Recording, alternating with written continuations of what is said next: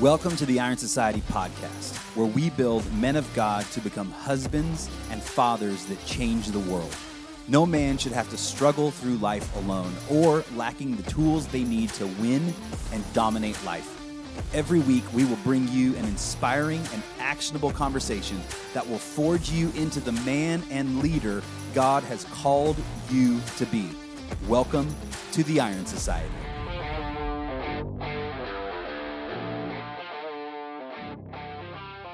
What's up, everybody? Welcome back to another Iron Society podcast. I'm your host, one of them, Cody Chapman, along here with Nick Milligan, as always. Nick Milligan, as always. One day, we've talked to Mikey D. I talked to Mikey D the other day, actually. Said, hey, we got to get you on a podcast again. He's like, maybe this time I'll say something other than I don't know. Have we evaluated whether that's wise or not? I mean, I love the man. We'll coach him up, maybe, huh? Yeah, or getting Gordon on here. Gordon would be great. Gordon would be great. Mikey D, I take back. I think he was just a little nervous. I think he was totally nervous. Yeah, because he's not dumb. Yeah. He can speak. Yes, he can. And the amount he has grown as a man and a leader since then, I mean, would be great to explore. It'd be so cool. So, by the way, it's getting cold outside. A little bit. It's getting cold. A little bit. I think, I mean, as soon as you get under 30, I just call that cold. Like above 30, like I've lived in the Northwest long enough. Both of us have. We're like 30s, it's like, it's chilly, whatever. Sure. In the 20s and the high teens, especially here in Montana, you can get by with a sweatshirt. Yes. Right? As soon as it gets into singles for extended periods of time or even negatives, that's where I'm like, okay, that's really cold. Yes. See, when you get acclimated to, it dips down to like sub-zero, especially if we're talking like 30 like it did last year for a couple of days. Then all of a sudden, everything north of that, especially if it's in, 0 and above, then you're like, oh, no big deal. Yeah. No factor. Okay. Cool. I remember when we moved to Idaho, it was the day after we moved. We moved a couple days after Christmas a couple years ago and unpacked our stuff. And it's like, I'm getting right into my routine, right? In the morning, going to the gym. I get in my car and I look at the temperature gauge and it said 0. Mm-hmm. And I'd never, as long as I had lived in Washington, I had never seen 0. Yeah. And I'm like, there are no units of heat out here right now. Like no units of heat. Nope. Not even one, However, though, getting used to that kind of like dry cold was cool because that was different than everything we experienced in Washington. And I only bring that up because it's getting chilly in a lot of places right now. Sure. Except I was texting my buddy the other day who lives in Tennessee and he's like, yeah, it's like 72. I'm like, get out of here, dude. Yep. Shut up. Yep. It's ridiculous. Meanwhile, we got our first snow and it's been in the 20s. And yep. We'll be making the trek down to Arizona at some point here after the new year. Oh, get for sure. A little sun and warmth. Yeah, that'd be nice. A little respite. I've only been to Arizona once, and that was to hike the Grand Canyon rim to rim in a day. Not a bad reason to be in Arizona. Yeah, and it was quite the experience. Yeah, that's a bit of a trek. I'm going to tell a story about that real quick. Uh-oh. So I have a lot of poop stories. Oh God. Okay. This is a podcast for guys. Okay. We can spend the first couple minutes talking about a poop story because this one's fun. This one's actually a poop and a pee story. So if you want, hit your fast forward button that goes like 30 seconds. I'm gonna say it's gonna take 5 minutes. So no, don't fast forward. Listen to this story. This is great. So we wake up the morning that we're starting the rim to rim hike, right? And in the morning, I have a very particular system of events that happen, right? I wake up, I drink my coffee, I read my Bible. About 15 minutes after I'm done reading my Bible, when the coffee really hits, what do 99% of humans do? We go visit our favorite throne. Right? We go drop the kids off. At the pool. So this particular morning, when we're getting ready to hike the Grand Canyon rim to rim, it was wake up, eat your breakfast, drink your coffee, and you start that hike because it takes a long time, right? It's almost 27 miles. And the Grand Canyon is not the easiest hike of all. So we start cruising, start heading down, and we get kind of in the lower section, and all of a sudden, and this is about an hour and a half in, right? And I'm like, dude, I got to poop. And at the same time, I'm like, I really got to pee but we're like making good time. You know, we're cruising and whatever. I'm like, man, and it was like both. I'm like, I literally have to pee really bad and I have to poop really bad. So it got to the point where I'm like, hey, y'all, like I cannot keep going. I have to go take care of this. But there was nowhere around to go take care of business. And so it was literally like, dude, hike off one of the trails and go find something, you know? So I hike off, find a spot, and I try to pee, and nothing is coming out. Nothing. And knowing what I know about physiology, I'm like, oh, you know what? I bet you the other pipe over here is so full and ready to, you know, do its thing that it's essentially cinching off my ability to pee. Oh, interesting. So I'm like, okay, cool. So I just got to poop. So I find a spot, squat down, start to poop. As soon as that pipe starts to get released, it releases the other one. And then I start pissing all over myself. I literally pee all over my shorts. So I'm pooping, which is a great relief, you know, Sure. But then all of a sudden I'm pissing all over my shorts. And I'm like, wow, I feel like a geriatric patient right now. Pretty much. So take care of business, dig a hole, bury it, carry on, and show back up to the people I was hiking with happened to be my father-in-law and my brothers-in-law. Oh, good. They're like, dude, why are your pants all wet? And I'm like, a creek back there. yeah. I'm like, hey, dude, don't worry about it. We got a hike to go. Let's go. You know, so oddly enough, I have multiple other really, really, I mean, some people would call them embarrassing stories about pooping and peeing events that have happened. You don't seem too bothered by it. No, not at all. That have all happened in my adult life. It's not like, I mean, the first one that ever happened was when I was 21. I just had one a couple months ago when I was running that 14 miler. And I don't know. I just think they're adventures, dude. You know, the stuff's got to happen. And, I just think it makes for fun stories. I can make people laugh, you know? Yeah. Anyways, we're not here to talk about pooping and peeing, though, in the Grand Canyon. We're here to talk about the power of your words. This is something we talk a lot about in the Iron Society. I mean, it's something that my wife and I have been obsessed about over the years we've been married. And to be honest with you, I think it doesn't get talked about enough. Like, just truly does not get talked about enough. And partially the reason that it's sad that it doesn't get talked about more is words are a currency that we're just always flipping. We're just tossing them out all the time. All the time we're tossing out words. We have an unlimited amount. There is no value to them for most people, right? Yeah. And the thing that we have to understand about our words is that, and this is really the first thing we need to understand, is our words have incredible creative power. And this is why it's so important to harness them. And literally in the very beginning of Scripture, right? In the beginning, God created. Yeah. Okay. How did he create? Did he use a hammer and chisel? Did he use, his hands to create? No. No, sir. It literally says, and God said, right? He spoke. Yeah. His creative power came from his words. And that is the first place in Scripture where we start to see the power of words. And one of the things I've always asked myself, and I've seen as a result in other people's lives, is what are we creating with our words? Right? Like, what are we creating in our marriage, in our life, in our church, in our kids, everything? What are we creating with our words? Do you feel like we have the ability, as you just described with God, creating physically, literally? Or is it more of when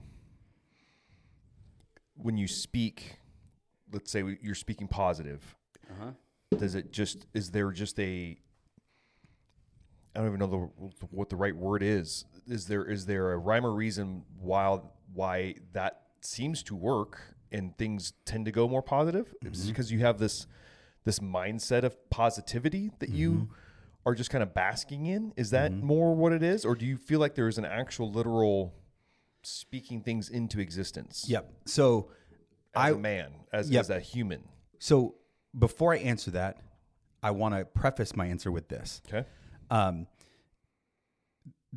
What I'm about to say can be taken to a very far extreme, and we see it in universalists and people like that that are all about like their vision boards, and they call it manifestation. Okay. Right?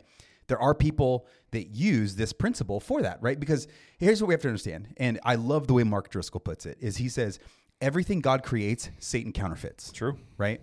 And I believe that, yes, we do have literal creative power with our words. That can happen. I have literally seen people over and over and over again say things like, I'm depressed, or I'm so worried that this ailment is going to come upon me. And then you see 3, 4, 5, 6 years down the road, they literally spoke it into reality, right? There was nothing at the current stage they were in. There was literally nothing that would indicate this. Yeah. But then all of a sudden, somebody that's 28 years old gets brain cancer out of nowhere because they just said it over and over again. It was something they were worried about. It's like, with no predisposition to it, no family history, nothing. Wow. Right? That kind of stuff, you can't look at that and be like, that's too coincidental. Yeah, you can't call it coincidence or serendipitous, right? It just, there's power in that. And the reason I preface it with that is because, again, anything God creates, Satan counterfeits, right? And so people can use, it's a principle that God laid out from the very foundation of the earth. You can use it for prideful, selfish, demonic even reasons, right? It's the same thing with identity. We talk about identity so much and how it can shape and form outcomes, right? And that's why we believe men need to create their identity. But what God creates, Satan counterfeits. Yeah. We see people identifying as a male or a female, even though they're a biological of the opposite. But then you see the outplay of that, and it's like all of a sudden they start looking more like the other gender, right? And all of this, and it's like that's how powerful identity is. Sure. Like you can start to shape shift, right? Yeah, they're twisting the truth 100%. ultimately, right? But they're still using a like principle that God put into motion, right? But they're just using it for sinful, demonic, selfish reasons. So, yes, I do believe that our words can literally create, right? And we see that in James, like in the book of James, it talks about the tongue sets on fire the course of nature, right? In Proverbs, a very often quoted verse, the life and death is in the power of the tongue, right? And so I do believe you can create literally with your words. Like your words are something you can shape and craft with. Now, the other piece of that you were alluding to, I also believe that's a big portion of it because, right, like our identity forms our beliefs are thoughts, actions, habits, and so on, right? And the Bible says that faith comes by what? We're going to get back to the rest of this episode in just a moment, but first, I had a question for you. Have you taken the 28-day On Purpose Husband Challenge? The 28-day On Purpose Husband Challenge is a challenge and devotional that I wrote 6 years ago for men, and thousands of men have now gone through the 28-day On Purpose Husband Challenge and have absolutely transformed their marriage. Every day comes with a devotional written specifically for you as a man to deepen your relationship with God and a challenge that you can do every single day to make your marriage even better. To go get your hands on a copy, head on over to ironsociety.co/store and grab your book today. Now let's go ahead and jump into the rest of this episode. Hearing what? Words, right? Faith comes by hearing. And so there is also, I believe, a psychological component to the power of your words, where if you hear something enough, you start to increase in faith in whatever you're saying. And then if you have that belief, it starts to inform your thoughts, habits, actions, and so forth. So you naturally will cause outcomes to happen because you hear something all the time. And that's why I like, especially with our kids and our marriage, right? Even just how we talk about our wives, right? I've heard so many men be like, gosh, yeah, my wife's just always angry. I'm like, oof, oh God, right? And this is one of the other things that I like to say is like, be very careful using your words as you describe things, because because it's very, very, what's the word I'm looking for? Innocent, right? It's very innocent. No one has a malicious heart when they're trying to describe something about their spouse or their kids, right? But that's always been something that Steph and I have been very, very careful of with our marriage and our kids even, because our kids do things or act a certain way that other people, and we see it in friends, like our friends would diagnose their own children with this, that, or the other thing. Sure. Right. And we just choose not to even say it. And we might see things that might be that, but we'll choose to be like, yeah, you know what? They just have the ability to focus on multiple things at one time. Instead of saying, yeah, I think my kid might have like ADD or ADHD. It's no, they've been gifted with the ability to process and look at multiple angles of multiple things at one time. Sure. Right. And for us, that's speaking life into something. Right. Because I believe you can literally create with it. And there's just no way around it. Even going back to what you said about my wife is always angry. Mm-hmm. I think probably most people picked up on, ooh, it was bad to say angry. Mm-hmm. I often think about when we use absolutes. Oh, 100%. Right? The word always. That's a pretty strong word that is often overlooked. Yep. Right? Is your wife really always angry? Yeah. And she might become always angry if you keep telling her that she's always angry. Yeah. Well, and here's the other part about this, and this has to go more along with the psychological piece. There is a part, and science. I mean, this isn't even. You don't even have to like get all biblical about this. This is literal proven science. Mm-hmm. Neuroscientists know this. This is a proven piece of your brain. There is something called the reticular activating system in your brain. Long story short, it's essentially the gateway to your consciousness, right? You get to tell it whatever is important. Now, if you, for example, with our wives or even wives with husbands, if you say my wife is always angry, what you're doing is you're training that part of your brain to find those things. And so as you say that, you not only build faith in yourself, but you're training your brain to always find the moments when your spouse is angry. And so your words are reinforcing this thing that is going to cause you to only see these things. So even when your wife isn't angry, you won't even consciously catch it because you've trained yourself to only find when she's angry. And so in that essence, you are quite literally with your words creating your own false reality, because your wife is not always angry, but you've created it with your words because you've created this perception. And this is why, I mean, some people might listen to this and be like, this is just really woo-woo. I'm like, well, it's how your brain works. It's how God designed it. Yeah. And it's with this principle of how powerful our words are. Yeah. And when those things collide together, this is why some of the more woo-woo people that are the universalists and the manifestors and all of this, they're like, you can create your own reality. And it's like, well, actually, it's not. You're not too far off from the truth. You really can. Mm-hmm. Now, I don't believe everything else that they surround that stuff with, but it is very true.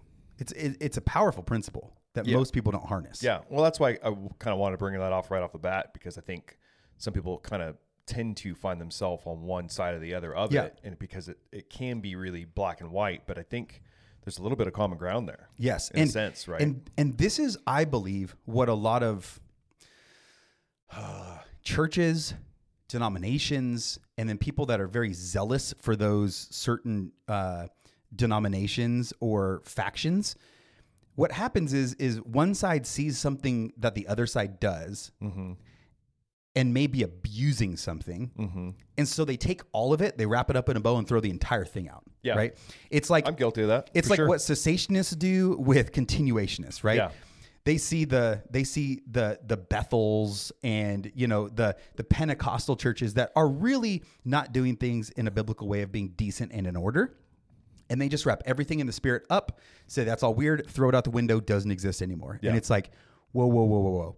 You can't throw the baby out with the bathwater, right? And everyone does it with certain things. They just wrap it in a bow because it's just easier to do that and compartmentalize it and throw it all out and say this entire topic is just off limits and it's wrong. Yeah.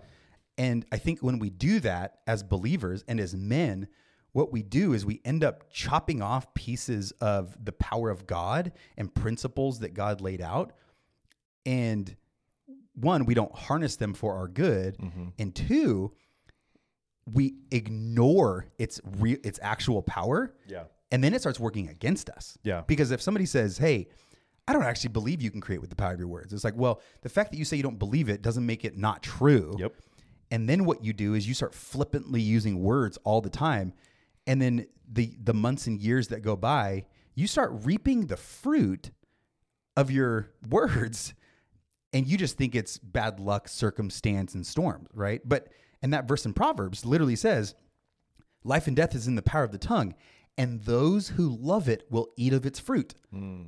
Like you're going to consume the fruit of your words, whether you like it or not, and whether you want to ignore the power of it or not.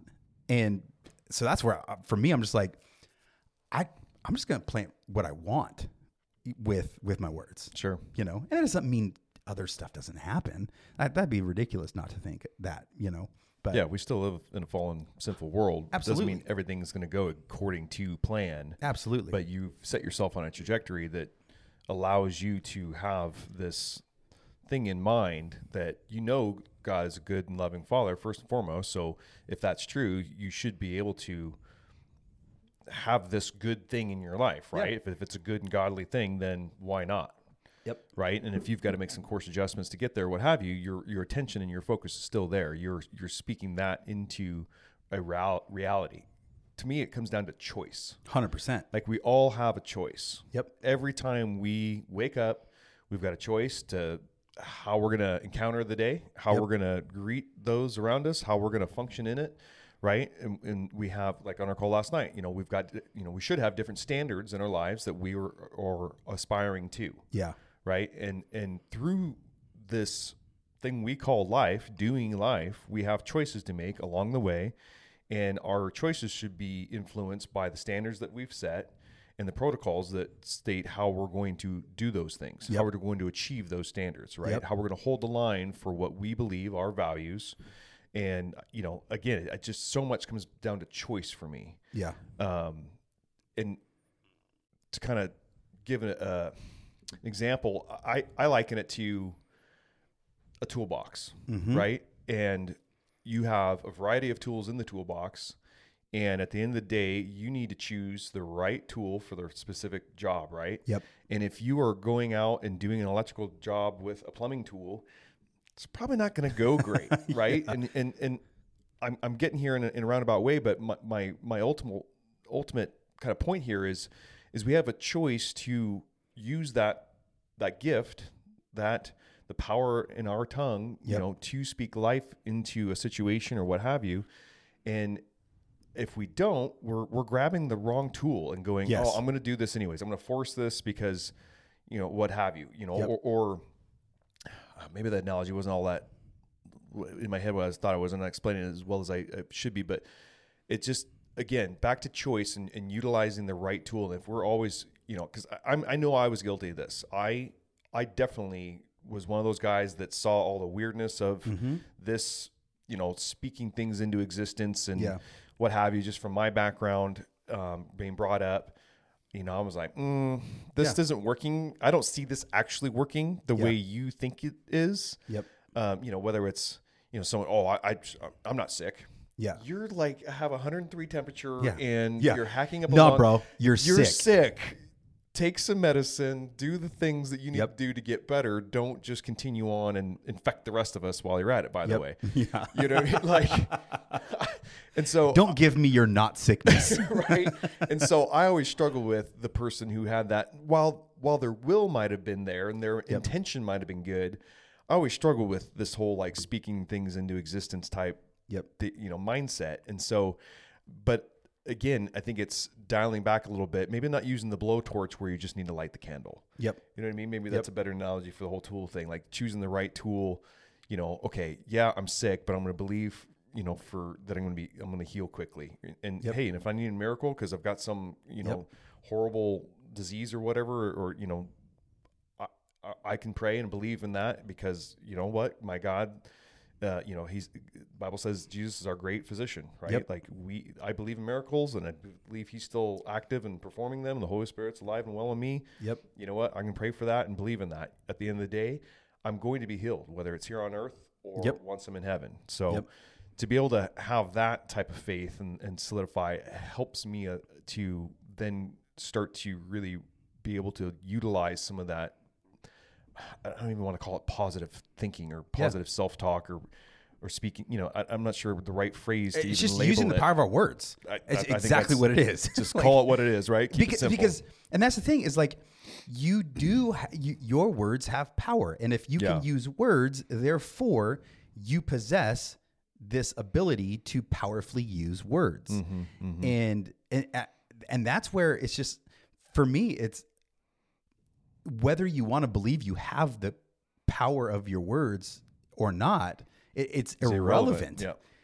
Your words do have power. That is like foundation. Like you can't argue it.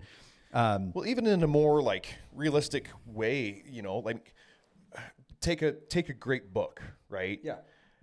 A great book should, especially if it's a nonfiction, right? Like, it should be able to just transform you into Narnia, for instance, right? Like, you see yourself in the wardrobe and then passing into the forest, and like it takes you there, right? It's because of the power that's in those words that allows your mind to interact with what's being read off the page and allow that vision in your head to appear, right? Like that in itself is powerful. Yep. To be able to convey complex structures and meanings and different situations and what have you through words, be able to describe something. And I described this beautiful truck I saw, right? And all the accessories and the lift and this and that. You could literally picture said truck, right? Technically, that's powerful. I was literally about to say, like, as you're saying that right now, that just goes to prove the power of your words. Like, think about it, right? Some people joke about like mind control, right? I wish I could control people's minds. You can. Because if I right now say, hey, in your words, if I just say right now, like, dude, I saw this big yellow elephant with a huge, like, Snoop Dogg gold chain, right? I see it. Yes. You see it. I controlled your mind with my words. Yep. Right. And so I don't want to go into all the depths of like, even from there where we can start to extrapolate things. Like once you see something in your mind, right? And you actually hold a picture of it in your head as a vision. Yeah. Right. And then what the Bible starts to say about vision and all of these things. Our words are either a hammer to break things or they are the bricks to build things. And at the end of the day, as men, we have to take a step back and just stop. If anybody listening to this still wants to argue whether our words have power or not and whether we possess that power to use our words powerfully, like just turn the podcast off or unsubscribe or because it's not an argument. It's not an argument. It's a decided thing. Yeah. And so, but as the man of God, we have to figure out and decide one, take ownership and accountability and responsibility for the words that leave our mouth.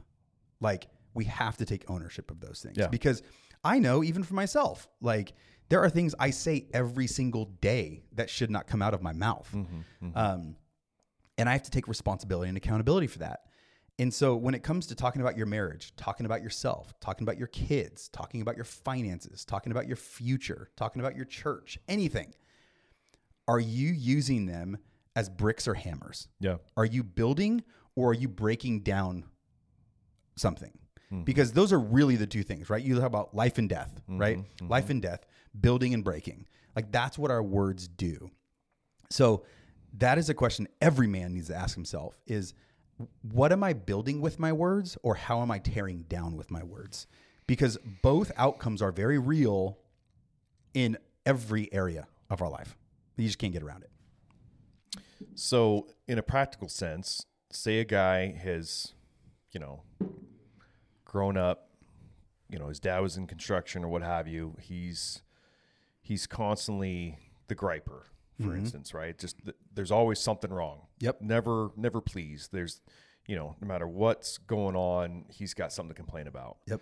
So in a practical sense, if that man is open to recognizing, okay, I need to change this about me, what is the practical steps for him to begin to go down that road to kind of fix his focus, if you will? So the 2 steps I've always used, they're 2 Ds, distance and deviation. Okay. So first of all, if you recognize a particular way of living in your life that has been influenced by others around you, the first and best thing you can do is create distance from that environment or those people. Now, when it comes to family, like, close family, all of those things, that's a hard process to do. It's a very hard process. And you have to go through it with a lot of self-awareness, grace, and just wherewithal to not be a big butthole to people, right? But at the end of the day, you have to understand, like, you're doing this for your own good. Makes me think of the old adage, if you don't have anything nice to say, don't say anything at all. Perhaps. Exactly, right? Just keep your mouth shut, maybe. And at the same time, it's like you can just create distance from those kinds of people, but you have to create distance from that environment, and then you have to deviate from the path you've been on, right? Okay. So if you've been on the path of I've noticed that I complain and gripe because the people around me complain and gripe so much, right? Then you create the distance, which as soon as you create distance, there's less influence on you. And then what you can start to do is be very intentional with your deviation. So, and that is the other hard part. When someone is so used to a particular way of speaking or living or interacting with people in whatever context, it becomes your standard, right? It becomes the accepted norm of what you've done in your life.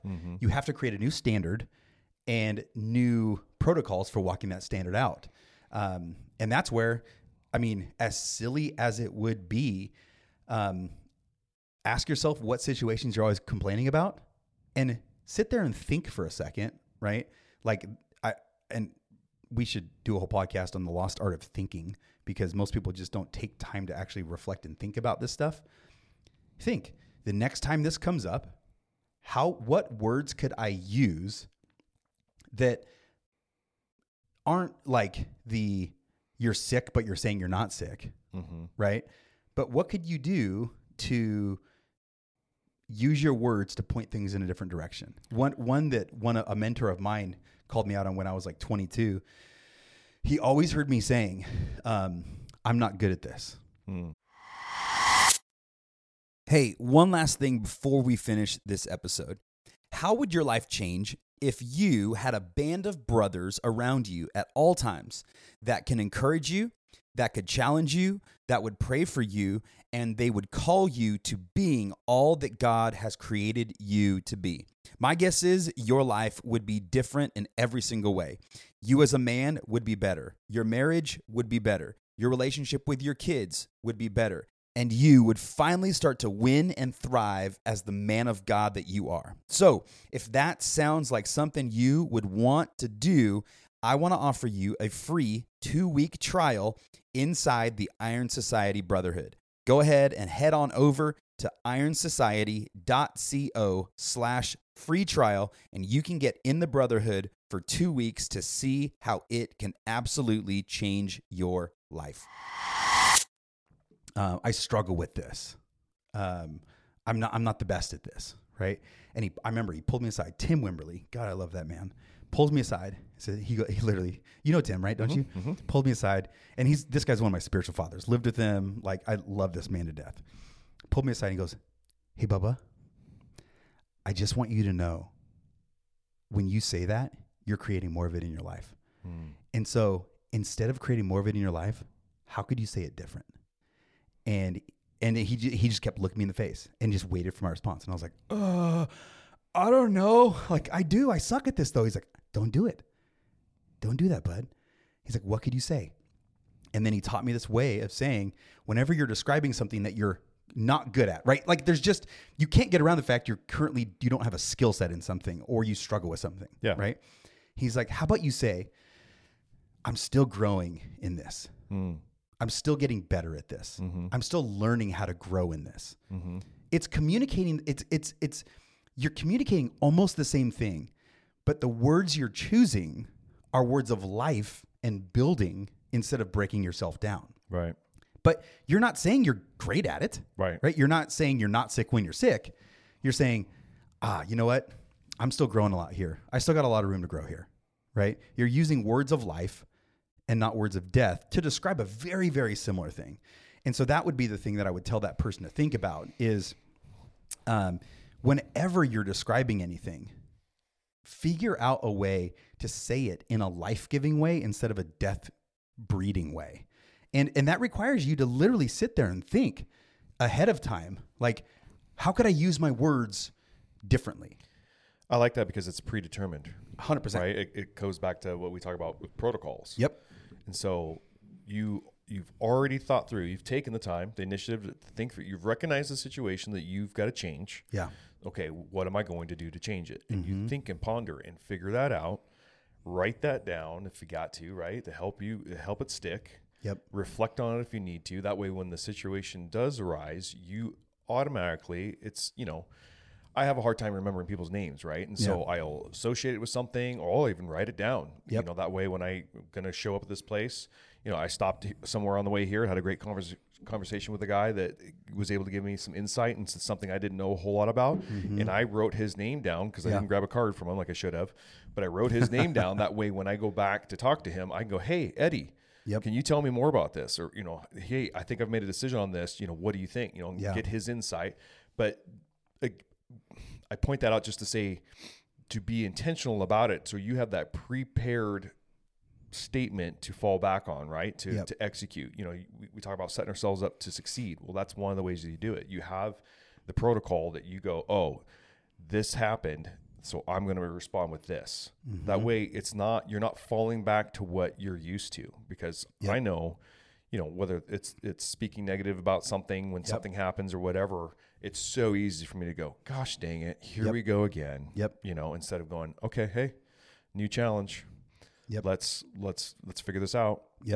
And this is the beautiful thing about this is when you start to do this, if you can start to have this type of conversation with the other people that are around you, and I mean specifically the men around you, right? Like even us, right? Having this conversation.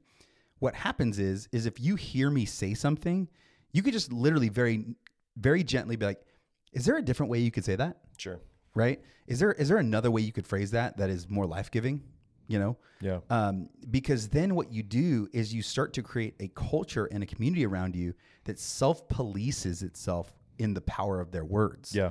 Because it's so easy to, the same thing can happen in the opposite, right? You get around people that just want to moan and complain about everything, and it just turns into a big like death speaking session. Yeah. Right. Which unfortunately is even easier than being intentional about changing it. Oh, 1,000%. Growing it, right? Just to stay 1,000%. there, stay comfortable, stay what you're used to. Yep.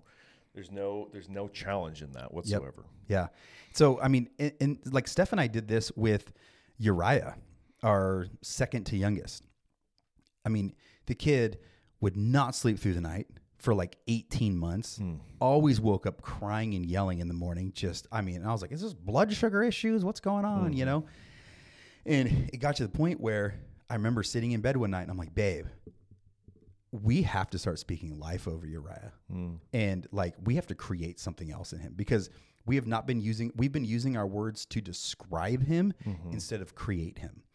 And so I remember when it happened, we were living in Idaho when it happened. And every time I would go pick up Uriah, I'd be like, oh, you're just my happy boy, aren't you? You always wake up happy, don't you? And he's a baby. He doesn't know what I'm saying to him. Yeah. Right. He, and this is how powerful our words are. He cannot comprehend what I'm saying. He does not speak English at this point. Right. Every time we would put him down, you're going to get the best sleep ever. You're going to sleep through the night tonight, And did he start sleeping through the night right away? No. But it was a few weeks later that it was crazy. And Steph and I didn't even recognize it at first. He woke up and just walked downstairs, just kind of all happy. And we're like, oh, that's weird. And then we started realizing like he started sleeping through the night. And we started to realize like, and some people would be like, well, he just hit that developmental stage and these two things happen to coincide. Maybe. And if you want to chalk it up to that, cool, whatever. Yeah. But I can't deny the fact that we had this specific conversation about changing our words and speaking life into him. And then in a matter of days, we start to see this shift in how he was actually showing up and how he was living. I think that's beautiful because it actually points out another aspect of things. You know, you talked about, diverging and distancing. Yes. So what about getting around other people that are speaking life into you, right? Like Yep. Uriah, he didn't do anything to fix his cranky mood, but his parents did. Yep. Right? He was around someone who recognizes the power of their tongue, of their words, and yet he still saw the benefit of it. Yep. I mean, how important is it for us to get around other believers who are speaking life into us instead of us always being around the friends or so-called friends that are always so negative and just pulling us down, Yep. right? Or even the content that we're taking in every day, social media, the news, the radio, what have you, if it's always only negative, always about what we're against or what's against us instead of what we're for and what, you know, is for us, how much effect does that have on us? Yep. You know, it's all words we're listening to. Yep. It's as weird as it is. And I mean, I might lose followers for saying this. We might, whatever, right? It's one of the reasons why I follow a select handful of people that are very much into the woo-woo universal stuff because everything they post is about like this manifestation and the power of your words and creation and all of this. And what it does for me, because I'm grounded in scripture, is it reminds me of God's principles, right? I don't adopt how they do things. I don't adopt everything they think about. Yeah. But it's sad that they remind me about the power of my words more than believers do. Not the church, It yeah. pisses me off. Yeah. It's frustrating that I can't listen to other pastors talk about it and other preachers talk about this Yeah. regularly all the time because it's that important. But it's these other people that are using it for incredibly selfish reasons. They're the ones to remind me of it, right? And I will say, the reason I know I can do that, I'm doing this with incredible self-awareness because I'm grounded in scripture. Yeah. Your right? worldview is determined. My worldview is very, very set. And Yeah. so I do that because of the direction it points my mind, not because I'm like, oh, I wonder if I can start to dabble in this over here, Right. if it'll create this, you know? Yeah. But like you said about friends too, one of the things that like, I just can't stand it when people, like whenever our kids turn a certain age, oh, they're entering the terrible twos. And I'm like, what? Why would you say that? Just because Like, that's what culture right? has always said. And they just flick it out there like it's like, you know, whatever. And Steph and I forever, we've always called it the terrific twos. Yeah. Right. Yeah. And I is believe that my mom actually did that when my younger brothers turned 2. Yeah. She actually called it terrific twos. And she had a lot of positive talk Yeah. about her. And I don't know if it's just the relationship with her and I at the time or what have you. That's part of why I kind of pushed back on it for quite a while. Probably, because yeah. I just was like, what are you talking? Like, you're crazy. Yep. Like, and yet looking back, I'm like, oh, mom did know a thing or two in this arena. Yeah. All right. Okay. And it doesn't mean that our kid is perfect when they're 2. No. It doesn't mean they don't have tantrums and all of that. I always jokingly said that you think terrible, 2s are terrible. Wait till they're 3, you know? Which was my way of just be like, whatever, dude. They're a kid. Yeah. Like they haven't got it figured out, and they're trying to, they're struggling through life. They don't even know how to fully articulate their thoughts and Yep. things yet. So yeah, they're gonna cry. Yeah. they're gonna be whiny. They don't know how to communicate. Yeah, it's your job to shepherd them and help their hearts, Yep. develop and their minds developed in the way that, would be appropriate to, engage with, as they become older, Yep. humans and Yep. yeah. Well, even we were at a birthday the other day, and Caleb is kind of riding stuff around, grabbing balloons, and just Caleb's how old? 1. He just turned 1. Check. And somebody there who will remain nameless and remain positionless, literally said, "Oh man, Caleb's gonna grow up to be the crazy one in your family." Oh wow. Because he was playing with balloons and running around and all this. And I look, and I didn't say anything because we're at a birthday party. I'm like, dude, I'm not going to go here right now, right? But I'm like, why would you say that? Like, what? Are you kidding me? Like, it's a little kid, having fun, and he's not doing anything out of the ordinary. But to say that, I'm like, it's that easy to flick things out there I was like just that. gonna say how it's so flippant, right? They Yes. don't really truly mean anything by it. Yes. However, I mean, look up the definition of crazy. Yeah. Is that really what you want want to be spoken over your child? And that's why I said earlier in the podcast, Words matter. oftentimes they have it is definitions. done in the most innocent way. Yeah. This person, I know this person very well. They would never do anything to harm our children or intentionally do something to set them off course. And that is how absolutely sneaky this stuff can be. Is this person literally would never do anything to harm or cause our kids to go off course. But something like that could just come out of their mouth so easy, right? It's one of the reasons why I love when my wife talks to other kids that are our friends' kids that are little girls. She always, it is the same thing. And you can listen for it because you're around us so much. Listen to what she says, and she will always call them sweet girl. Mm-hmm. Oh, I've heard it. Hey, sweet girl. Yep. Always. She will never call them anything else. And she might say precious or, whatever. Yeah. She always calls them sweet girl. Adding value. Adding value every single time. Right. Yeah. And it's something, it's how we live. It's how we think, but we've had to cultivate it in our hearts and in our minds. And we're not perfect. Obviously, nobody is. But this is just so freaking important for men as the leaders of our home. This is something that we can just flippantly say things all the time, right? Yeah. I went upstairs after I just created a new Facebook ad campaign, right? For a product that we're releasing. First words out of my mouth when I go upstairs. Steph's like, what were you doing? Oh, just started an ad campaign that's going to make us millions of dollars. And I just said it with like all the confidence in the world. Like, I just started something that's going to make us millions of dollars, right? Is it going to make us millions of dollars? I don't know.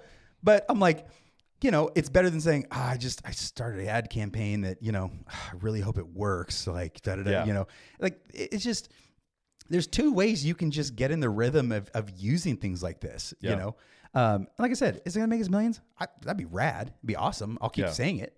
How much better do you feel saying that than being worried about it working? Yeah. You know what I mean? Like, even the smile that came on even my face when you said it, right? Because it's like, wow, that'd be awesome. Yeah. Like, if that worked, how cool would that be? Because I know the type of generous person you are, and God would get it to you, He'd get it through you, and give so much money away, right? Like, it'd be amazing. Versus, God, I hope it works. Yeah. Like now you're literally doubting God in a sense. Yep. Like if that's the phrase that you use, it's like, well, I'm not sure I really trust you, but and we'll see. And part of this goes back to my identity code, right? What we talk about so much. Part of my identity code is I'm set apart and born to win. Yeah. So why wouldn't I think that when I create something like this, it's going to be successful? Yeah. Because I'm set apart and born to win. I have established my identity that I am a son of God, right? Born with a purpose that cannot be taken from me. And yes, I'm set apart and born to win. So everything I do, I just naturally expect that it's going to win, right? Even at an event our church put on the other night, a couple weeks ago, it was a big community event, right? They were raffling off all kinds of stuff. What was I saying about that one gun? What did I say nonstop? That was going to be yours. Yeah. I'm like, oh, I just win this stuff all the time. I do win this stuff all the time. Yep. Right? Did I win it that night? Nope. No, I did not win it. But I'm just going to plant the seeds, right? Instead of saying, oh, I really hope I win this. This would be so cool. I'm like, I win this crap all the time. I just do. I just win stuff like this, because I'm set apart and born to win. and so somebody might look at me and be like, well, you didn't win it, sucker. I'm like, and somebody actually said that to me afterwards, like, well, you didn't win. And I go, yeah, weird stuff happens.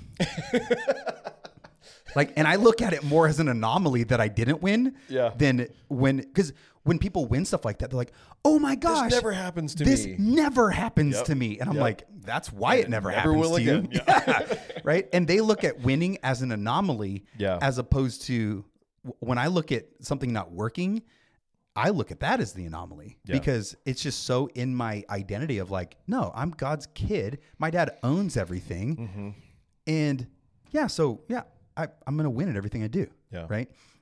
I wonder how much of the psychology it affects, like when you go into something thinking positive and how much more energy do you have to go accomplish said task, right? So, versus the Eeyore. Yes. Method, Well, Tony Robbins actually has a phenomenal talk on this because there is actually a lot of psychology that does go on because when you set your parameter at the very beginning of how you think something will go, right?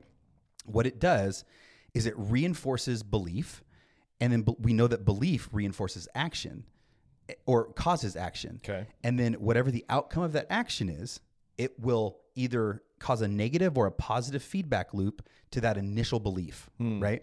So, and the example he used was really, really cool. He's like, let's say you're in door-to-door sales, right? And you need to go make 5 sales today. Okay. If you start with the belief of, I don't really know if I can do this. Sure. Right?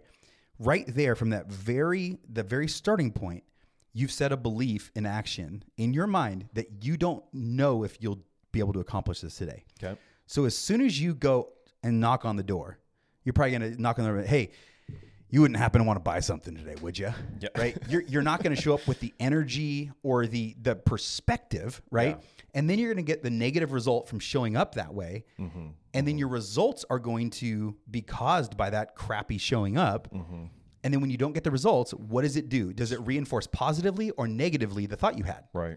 It right. positively reinforces the negative starting point, right? So, and as opposed to somebody else like me, dude, I'm going to go out, I'll crush 5 sales before noon today, right? And it causes me to show up in a certain way with this energy, this vibrance, this just belief. Yeah. And then I'm going to show up different. It's going to cause a different outcome. And then when I make those 5 sales before noon, I'm like, see, I told you. And then it reinforces this thought in my head of, I totally have what it takes for this. So I fully believe that it does reinforce a certain psychology in a person when they think this way and they live this way. Because faith comes by hearing. Yeah. Right. When you hear things and you think things, it will reinforce whatever is initially in your head. Yeah. And we see this in the Iron Society all the time. Sure. Right.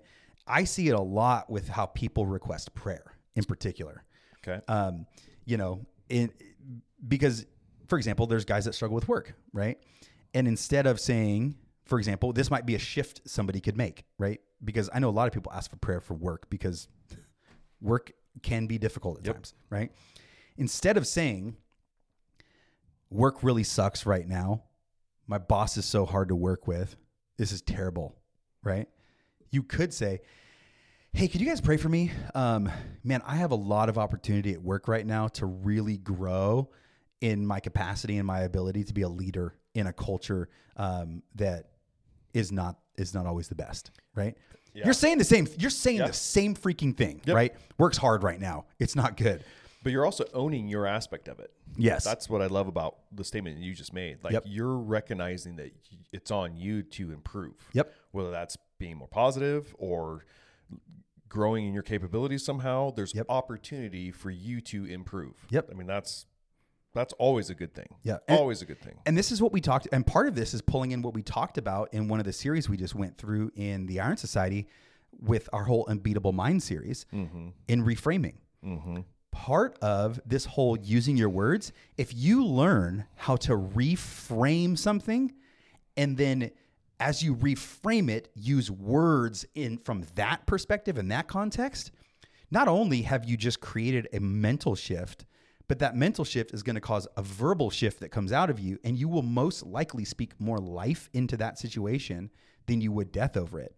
But it starts in your mind, because the word also says that it's out of the abundance of the heart the mouth speaks. Yeah. So whatever kind of seeds you keep sowing into your heart and mind, the words will come out that will display whatever that is. So all of this just, it spider webs together in such a way. It's a great way to put it. And this is where, like, somebody might disagree with one aspect of this, but when you start putting all of these spider web pieces together, you're like, oh, maybe the reason I don't believe in this one aspect is because I didn't see how 7 other pieces all interplays together. Yeah. And creates these outcomes like this, right? How the psychology works, how the word works, how how everything works in this. And it can be super overwhelming to be like, how do I fix all this? First of all, it's not going to happen overnight. Second, you got to get around people that will challenge all of this, right? And this is why when guys come into the Iron Society, it's one of the reasons why we see guys start to make these big shifts in their life because, like I said the other day, like it's hard to get unstuck when you're surrounded with other stuck people. Yeah, right? when it's not being modeled for you. Yep, exactly. It's difficult to, how's this work? Yeah, or people to call you out, right? And be like, hey, you said this. Let's talk about that right there. Yeah. You know, people just aren't surrounded by that. Yeah. So at the end of the day, the big takeaway that I think every man needs to take away with is, one, there is power in your words, whether or not you want to believe it. Mm-hmm. Two, it affects outcomes, 1,000%. And I'm not saying that, you know, this is you start to go down the path of the name it, claim it type of stuff. Goodness, right? no. But realize there is a very real power in your words, and you can choose to use that as a hammer that breaks things down or a bricks that build it. And either way, you're going to be speaking life or death. Yep. And you need to take into account and responsibility for every area of your life where you use words to describe things. Yeah. Because the words that you choose to do that, you're going to be building or breaking something at the end of the day. And it is on you, because no one forces you to say a freaking thing. Yep. And I love the word you said earlier about it's a choice. Like oftentimes we don't like to take responsibility to the degree of saying every word that comes out of my mouth is a choice, but it really is, because no one's putting a gun to your head saying, say these specific words, right? So every word you say is a choice, and you have to own it. Like you have to own it. 100%. So Like it. oh man, 54 minutes in, dude. Boom. Gosh dang. Goes by quick. It does go by quick, especially this particular topic is just, I can get pretty fired up about it. Partially because like I still don't feel like I'm totally doing it the way I want to, you know? So I can talk about this, and then all these things start coming to my head about like, dude, you're still blowing it in this. You're still blowing it in this context, that context. How could you rephrase that, Cody? Huh? You're not still blowing it. I'm still growing in it. There you go. I'm still growing in it, man. You're welcome. Thank you. Live. There you go. A live freaking. That wasn't planned or anything. But see how easy it is. Well, and I may not have even ever thought to have said that if we wouldn't have just had the conversation we had, right? 'Cause it's so easy just to slip back into our normal, quote unquote, normal way of thinking and doing things. Yep. And yet, if you're mindful, if you're intentional, going back to having like that protocol, hey, no, this is actually what I believe. This is the values that I stand for, and this is how I'm going to achieve the standards that I'm setting. Yep. Right. I can choose to have this predetermined mindset. Yep. When trouble comes, when heartache comes, when difficulties come, when great things come, I'm going to A, praise the Lord, regardless of my situation. Yep. And B, be thankful for it, because I get to grow, if nothing else. Yep. Right? I get to grow. Yep. And that's the good that comes out of it. There's good can be found in everything, every situation. And, you know, I know people can push back and give these horrific examples of just, you know, I get it. Trust me. It's hard to see it when you're in the middle of it. Yes. But I tell you what, there's always something to be learned. You always have the opportunity to grow. And I think that's the thing that we have to somehow be more mindful about, having that predetermined, this is how I'm going to show up. This is how I'm going to achieve the standards in which I've set. Yep. What are those? And I think for me, what I'm starting to kind of really formulate is like, I need to have this better written down. I've got to document this. Yep. You know, I joked last night about the 10 Commandments were written in stone. Yep. Right? Like it's not a quick thing to write things in stone. It takes some time, right? And so you're going to be really intentional with what you're going to write in that stone, right? You're going to think through it first really well. Oh, yeah. And then go to work on just getting it written down. Yeah. And now you spend the rest of your life, all right, how am I going to hold these as my standards? Yeah. Right. And so really just fleshing that out, being intentional, thinking through that, and, you know, finding those, you know, having it written down to where you can go back and remind yourself, all right, hey, this, you know, just like our identity code, this is who I say I am. These are my values. This is how I'm going to show up and meet those standards that I've set. So I know that's part of the call to action is for the Men in the Iron Society this week is to be able to, really think through and write down their standards. And I think the protocols that we have in our code, and maybe even expand it on to really think through how we're going to fulfill those standards, how we're going to hold the line on those standards is the next step in a lot of ways. So which is what we're going to be talking about. And side note, part of the reason I designed the identity code to be worded the way it is because it's impossible. It should be. People can still miswrite it. But if you could do this even later today, go through a bunch of the members' codes and look at them. And every single one should be in a way where they are speaking life over that area of their life. Yep. Right. That's it. I designed it that way on purpose. Yeah. To where their protocols, even now the standards, it will all be speaking life. It's not speaking death. And another side note, I want to point it out as a practical call to action, people. You used a very good word that Tim Wimberly also told me to use. Have to versus get to. Yeah. That is another life-giving deviation word that you could start to use. Anything that you would say, I have to go do this. Yeah. Right? No, it's no longer I have to. It's I get to. Right? I get to go do this. I get to hang out with my kids while my wife goes on errands. Right? You don't have to. You get to. Yeah. Right? It implies privilege. It implies honor. It implies an opportunity as opposed to an inconvenience and a burden. Right? Which ultimately is humility. 1,000%. Right? You're not above anything. Yep. Shouldn't be. Yep. Christ wasn't. Yep. Why? Yeah. What makes you more special to Christ? Yeah. I don't have to take out the trash. Yeah. I get to take out the trash. Yep. It's an honor. I get to serve my family that way. We were able to create trash. We had stuff to make trash with. Hallelujah. Yeah. Right? Yeah. So, gosh, man, at the end of the day, our words are so incredibly powerful, and we have to take responsibility and ownership for using them as bricks and not hammers. Yep. So it's good. Anyways, guys, thanks for sticking with us for 59 minutes and however many seconds at this point. This is just so powerful. We all have to harness it. So I just want to encourage you, take some time, sit around and use your brain and think about how you can actually change this stuff. Because if you don't, you will default to whatever's around you and what culture has. So, and that's not how we want to live our life as men of God. It's just not. Culture should not be dictating things to you. Yeah, we dictate it.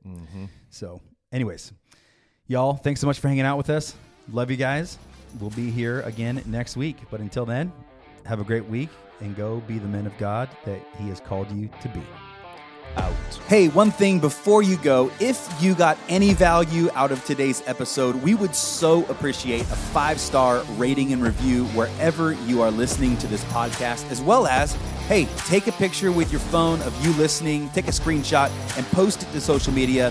Go ahead and tag me at Cody Chapman, and you can tag Nick as well at the Nick Milligan. Also, if you want to learn more about the Iron Society, you can head on over to ironsociety.co to learn more.